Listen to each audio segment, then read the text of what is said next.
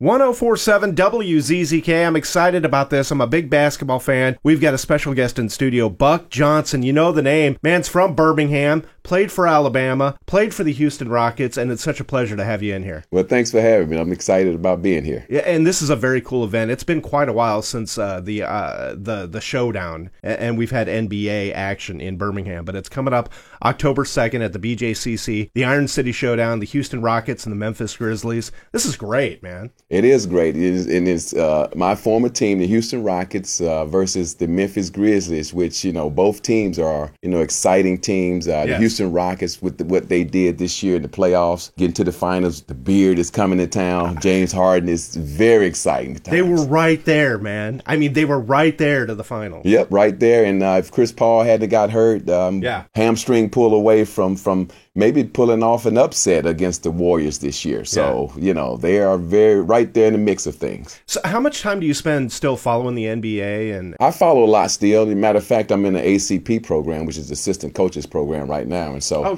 part of my homework this year in the program was to develop profiles for each and every player in the NBA and the G League. So I'm very much involved. That's a little bit. Yes, sir. So, and this is a big get for Birmingham. This is a big, especially TV market for the NBA, and having two NBA teams come into play at Legacy Arena at the BJCC is that's a big get. How did we put this together? Well, this is just another great example of BBVA Compass and their community outreach, their community involvement. They've done a fantastic job of bringing Houston Rockets, their relationship with the Rockets in Houston was able to enable them to bring Houston here to town, which otherwise wouldn't have happened. And so BBVA Compass, the Colonnade Group, they've done a fantastic job of putting this thing together. And I'm just so excited about it. Now we don't have to get kids to travel outside of the state to go and enjoy a game. Right. Bringing them here for them to enjoy. And so I am extremely excited about this. Yeah, make sure you get your tickets. I know there's some still great seats available for this. It's October 2nd again, the Iron City Showdown. We're super excited about it. I got to ask you, because in my opinion, the NBA offseason is probably the most exciting offseason of any of the major sports. This has been a wild one. It has been.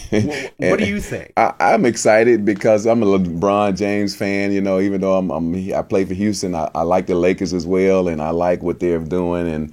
And I'm just excited about LeBron, landing in L.A. and then with the Warriors landing DeMarcus Cousins, one of our Birmingham guys, actually is from here in this area, but moved to Mobile this last year. So I'm excited to see how he's going to fit in with those Warriors. So exciting times for the NBA. And if you haven't been paying attention, by the way, to the Summer League, Colin Sexton looked really good for the Cavs. Absolutely, looks great. And so I'm excited to see him play as well. So it's going to be a very good season this year. Well, what am I missing here? Buck Johnson, our guest in studio, Alabama native, went to the University of Alabama, played for the Houston Rockets, 20 years in professional basketball, and now with the coaching program, it just doesn't stop for you.